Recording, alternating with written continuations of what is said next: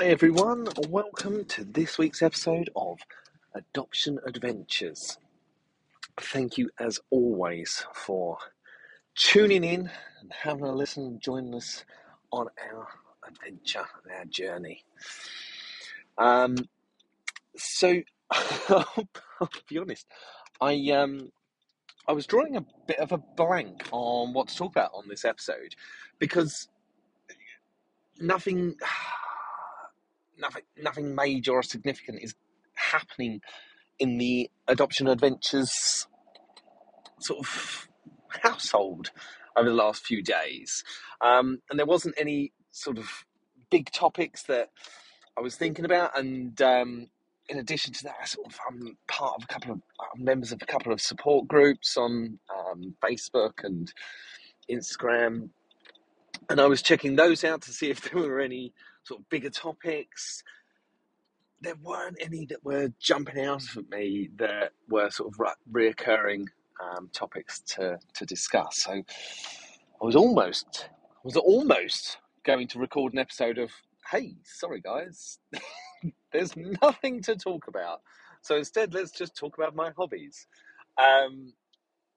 But I've put out on my Instagram channels in any subjects that people would like me to talk about. Fortunately, I have had some responses. I'm just going to... I've picked the first response that come in, and then it's given me a bit of a back catalogue of other topics to cover as well, which is always positive. The subject, the question that has come in is talking about boundaries. This listener is in the first week of their introductions, and just finding that there are some little challenges or some bigger challenges in sort of those early days, and just trying to think about how to introduce boundaries, rules, and things like that, and when, and big topics. Now, as always, I'm going to prefix this episode. I'm hoping that means I'm going to say something before to make sense of the episode. I am not a parenting guru. I don't have all of the answers, and I am not always right. I can only give you my views, my opinions, and our experiences. And hopefully they'll act as a nice guide for yourselves. It might even be that they act as a real great guide of things not to do, and I'm okay with that as well. So for ourselves, when we started to meet little dude, on day one of meeting him, now bear in mind, I've told you before, we'd been told before we met him that he had a food issue and would have a food issue for the rest of his life. So we had that in our minds. Day one of meeting him, we bring some donuts with us because we were told he absolutely loved them and we wanted him to love us. So we bring some donuts. I'm sure I've talked about this before, but just to sort of recap, bring some donuts, and then we're about halfway through that day, or that sort of first day of introductions, and Lisa, foster carer, says, I'll go grab those donuts. She went, grabbed little dude's donut, and then went back to the kitchen and grabbed mine and Dad's. Now, the kitchen was not a million miles away from the lounge. We're probably talking, I don't know, 20 foot, not even 20 foot. No, not even 20 foot. But it was a close distance. And Lisa didn't dawdle. She went, grabbed the other two, and by the time she came back, little dude had managed to shove all of his donut into his mouth, the whole thing, and he looked like a full-on hamster. Now at this point, obviously, this kind of Um, I'm going to use the word shocked us. Um, it shocked us in the sense of, wow, okay, this is what was meant when sort of when we were told that there's a food issue. This is kind of what it actually looks like. Um, and Dad was like, "Oh, crikey, that's a lot in there. You need to be careful." Um, and then little dude finished what was in his mouth, and he leaned over and took a bite out of Dad's donut. And Dad was very, very gentle because, again, little dude was a complete stranger at this point, and we're like, right, okay, what do we do here? And Dad was like, oh, mate, that's not cool. That's not what we do. Um, let's not do that again. And that was it. And little dude, he knew that he had been cheeky. He knew that he'd sort of taken advantage of the situation. Um, he didn't then show off. He didn't sort of like throw a Paddy for being told off. He took it on the chin. He did quite well with that. But that was the first indication that, if you give this young man an inch, he's going to take 7 miles. So you've got to be on the case. And Dad and I use that as a tool to sort of have that conversation. And we were like, right, you know, this is all well and good. We're getting to know him, and we want him to really like us and to sort of feel safe with us. Part of feeling safe is knowing that there are rules, there are boundaries, there are routines, there are structures in place. And as as horrible as it feels to sort of start introducing those things, actually desperately what our children need. But I always talk about this, and I always talk about how it's not just what our children need, it's what all of us need. If you think of any sort of any environment that you've ever been in, think of a training session that you've attended. 9 times out of 10, or well, 100% of the good training sessions that you've attended would have started with an agenda and some ground rules. I can guarantee that. There would have been other factors that made that training good, but that would have been one of them. Okay. Why did it make a difference? Because it demonstrated that the people that were in charge of that session were actually in control. They knew what they were doing. You had some rules, you had some boundaries, and that made you feel safe. It made you feel happy. Um, Same goes for kids. I think it's amplified for our kids. They need to know that we are going to put those rules in place and we're going to put boundaries in place, because that's a very quick, surefire way of letting them know that we care and that we want to keep them safe. And if we introduce those rules and put them in place, it kind of lays the groundwork as well. It lets hello, shut up, hello, yes. It lets our kids know sort of the standards that we're going to be operating under, and that makes a big difference in itself, because our kids are then able to go, right, okay, well, I know that this isn't ever going to be allowed. This isn't going to be tolerated. Even even when these guys are trying to really, really win favour with me, this is just not the winner. Um, So Dad and I agreed that we would start introducing rules, and we would let little dude know where we were at with the rules of our home. We weren't going to let any sort of confusion set in.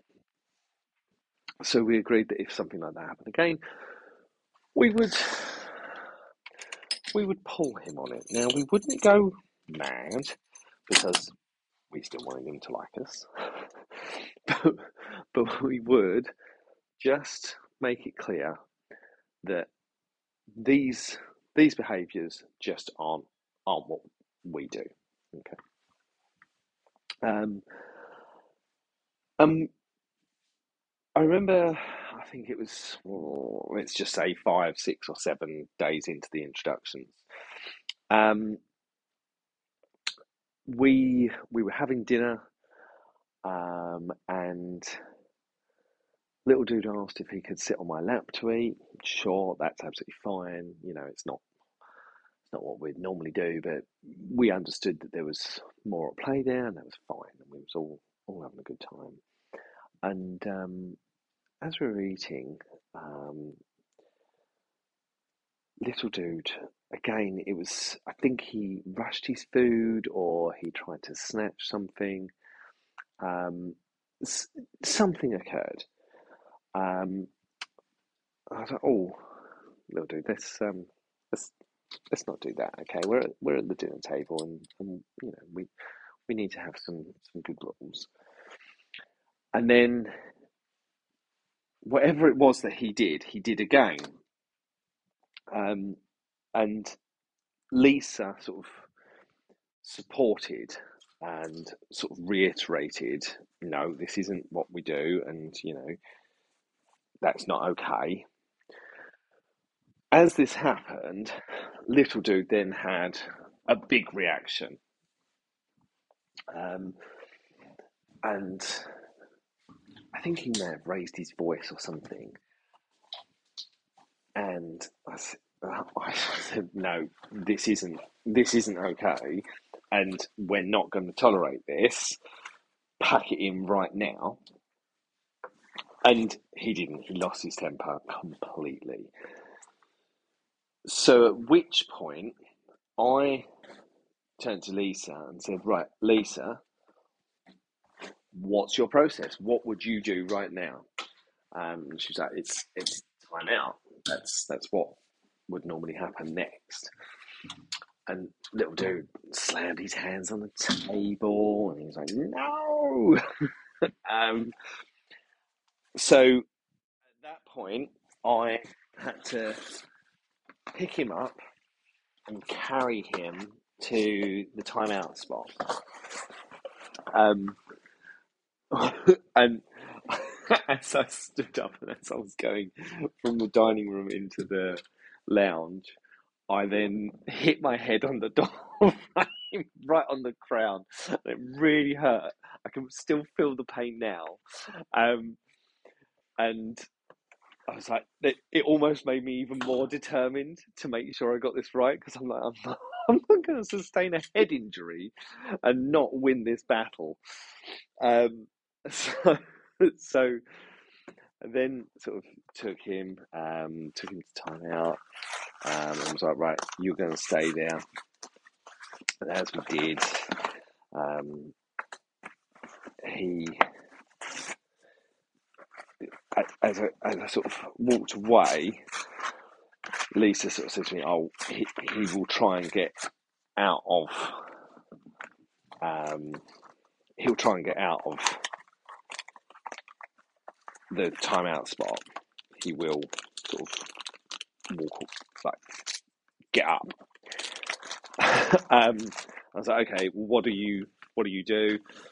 I think at that point she was like, "I reset the counter," or I can't remember what the response was, but whatever it was, again, we put the exact same thing in place.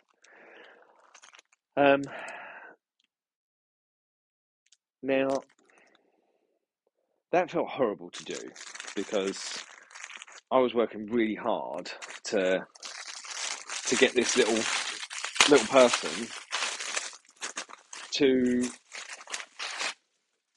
love us. So to tell him off felt dreadful, absolutely dreadful.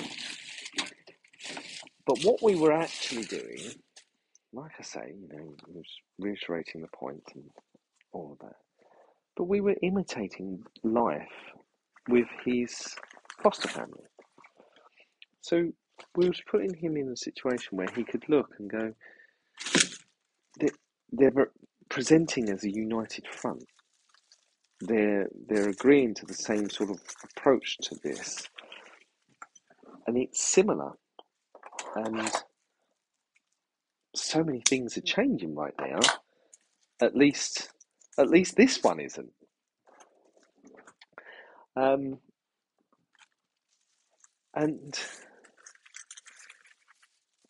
that was really important for us. It was really important, and I'm really pleased we went through that difficult, challenging sort of day, a moment, because it gave us the opportunity to see what it was like when it got rubbish. It gave us the chance to see what Lisa would have done. It gave us the opportunity to do it in front of Lisa and have her support if it went wrong, because I was very concerned that it would go wrong. And that set a tone. Then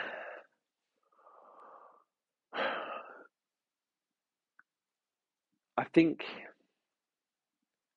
it took a while before the next sort of challenges and battles were had. But Dad and I agreed at that point, or sort of in those introductions, and we spoke to Little Dude about this, and I've spoken to yourselves about this. We made a point of saying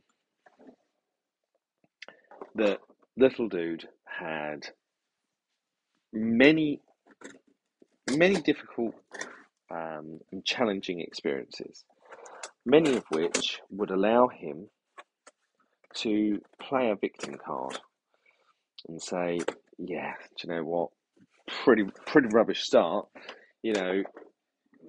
surely I should be allowed to get away with a few extra things. And Dad and I agreed that whilst he could say those things, actually we weren't going to let him say those things. And we explained to him that, sorry, I was just trying to open a box and I realised just how noisy it was. We explained to him that, yeah, do you know what? In your life, you have been a victim. In your life, you've had some really difficult moments, but you're not anymore. You're a survivor, and we're going to treat you like a survivor, and that is what's going to happen. So whenever someone would say to us, oh, you're being really, really strict with him, we would say, absolutely not at all. We need to give him clear rules, clear boundaries, so as he is under no doubt about what our expectations are. And we told him this and explained those things to him. And he responded really positively. He responded very positively to knowing that we would enforce our rules. And then we started to introduce our own sort of rules, boundaries, things that we wouldn't accept. One thing for me that I really struggled with was at bedtime. Little Dude would have a glass of milk before bed, and then he'd go to bed, and Lisa would tell us that he'd go to bed, and then within half an hour, he'd be up again, and he'd have some reason or some excuse as to why he was getting up again. This was my mountain I was prepared to die on. Because for me, I think I think this came down to a couple of things. One, when I was growing up, once you went to bed, that was it. You was in bed, so that was the rule. So that was kind of, like intrinsically into my system. That is the rule. That's what you do. So I really struggled with anything outside of that. Um,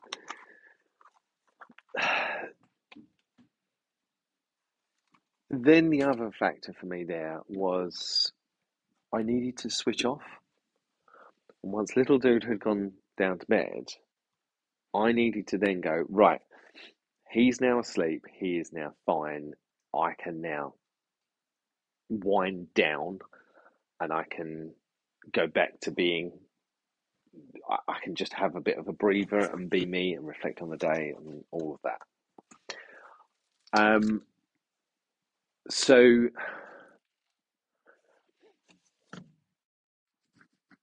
that was something that was really stressing me out because as soon as you put him down, I'd be waiting for the next 30 minutes and I'd be on edge, waiting for him to get up again.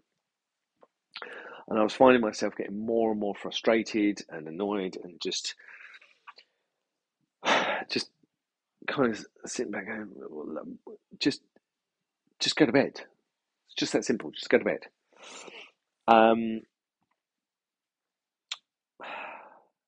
so I then started sort of talking to him, letting him know that there was going to be a problem, and I wasn't accepting it, and etc. etc.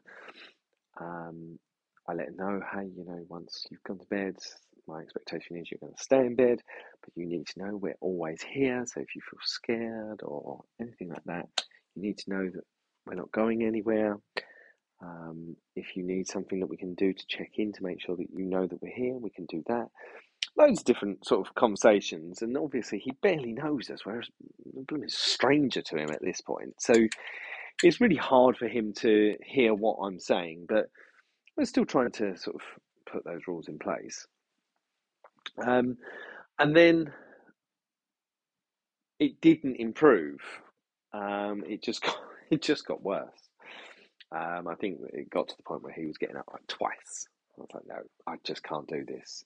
Now, Dad, he was like, no, look, just give him a bit of a breather because this is a really difficult part of his transition. Like, give him a breather. I was like, no, I'm not doing it. Um, so I then sort of explained to him that I was I was going to wait outside his room, and I would make sure that I was there, and that if he didn't feel like if he was concerned that we weren't there, he could just say something, and I'd respond. He chose not to say anything. He chose to get out of bed, and I then sort of said, "No, the rule is I'm going to stay here for a while and make sure you feel safe. You're allowed to call out to check that I'm there, but you can't get out of bed." Um, I then remember I stood by the door. So the next day, as he opened the door, I was kind of there, essentially in his face, which must have been really scary for him, in fairness. Um, he opened the door and I said, "I'm here, get to bed." Um, and we did this, I think, two more nights, and the exact same sort of thing happened.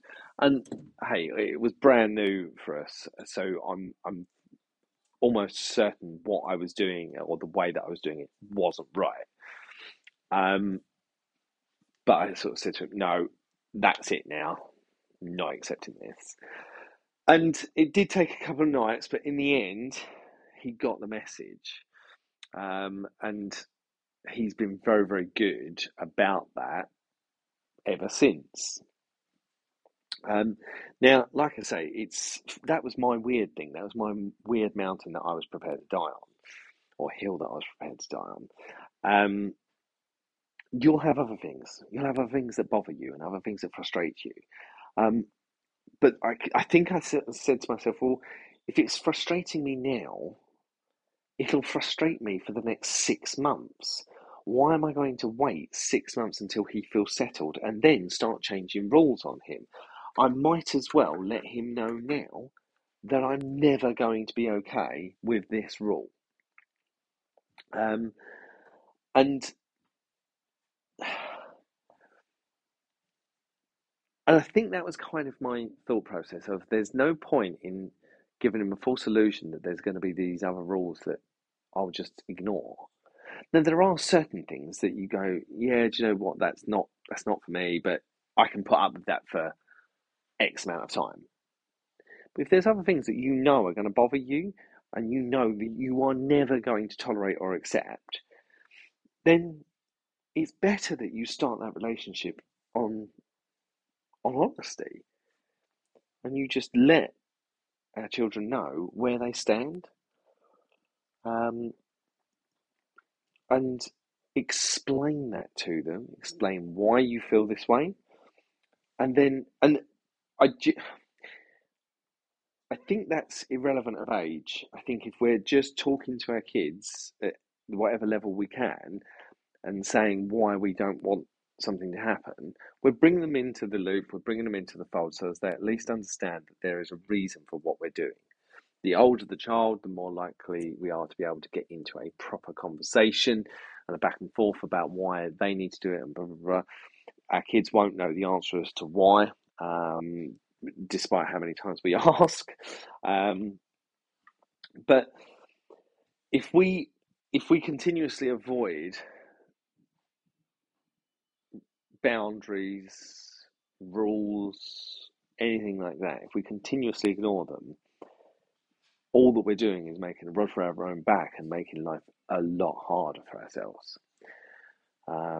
With my business support adults with learning difficulties, and I'm currently supporting a young person who has had a traumatized start in life, and as a result, anytime any adult has ever told this person no, they now can't cope and say that they're scared and try to avoid them. Um, so what the college have done is stopped saying no. I don't mind telling you, I don't think that that's a sensible approach to the problem. Because when will this person ever learn that the word no doesn't have to be a scary thing? And this person is now sort of like living a sort of an unruly life, and everyone is too scared to actually pull any law and order.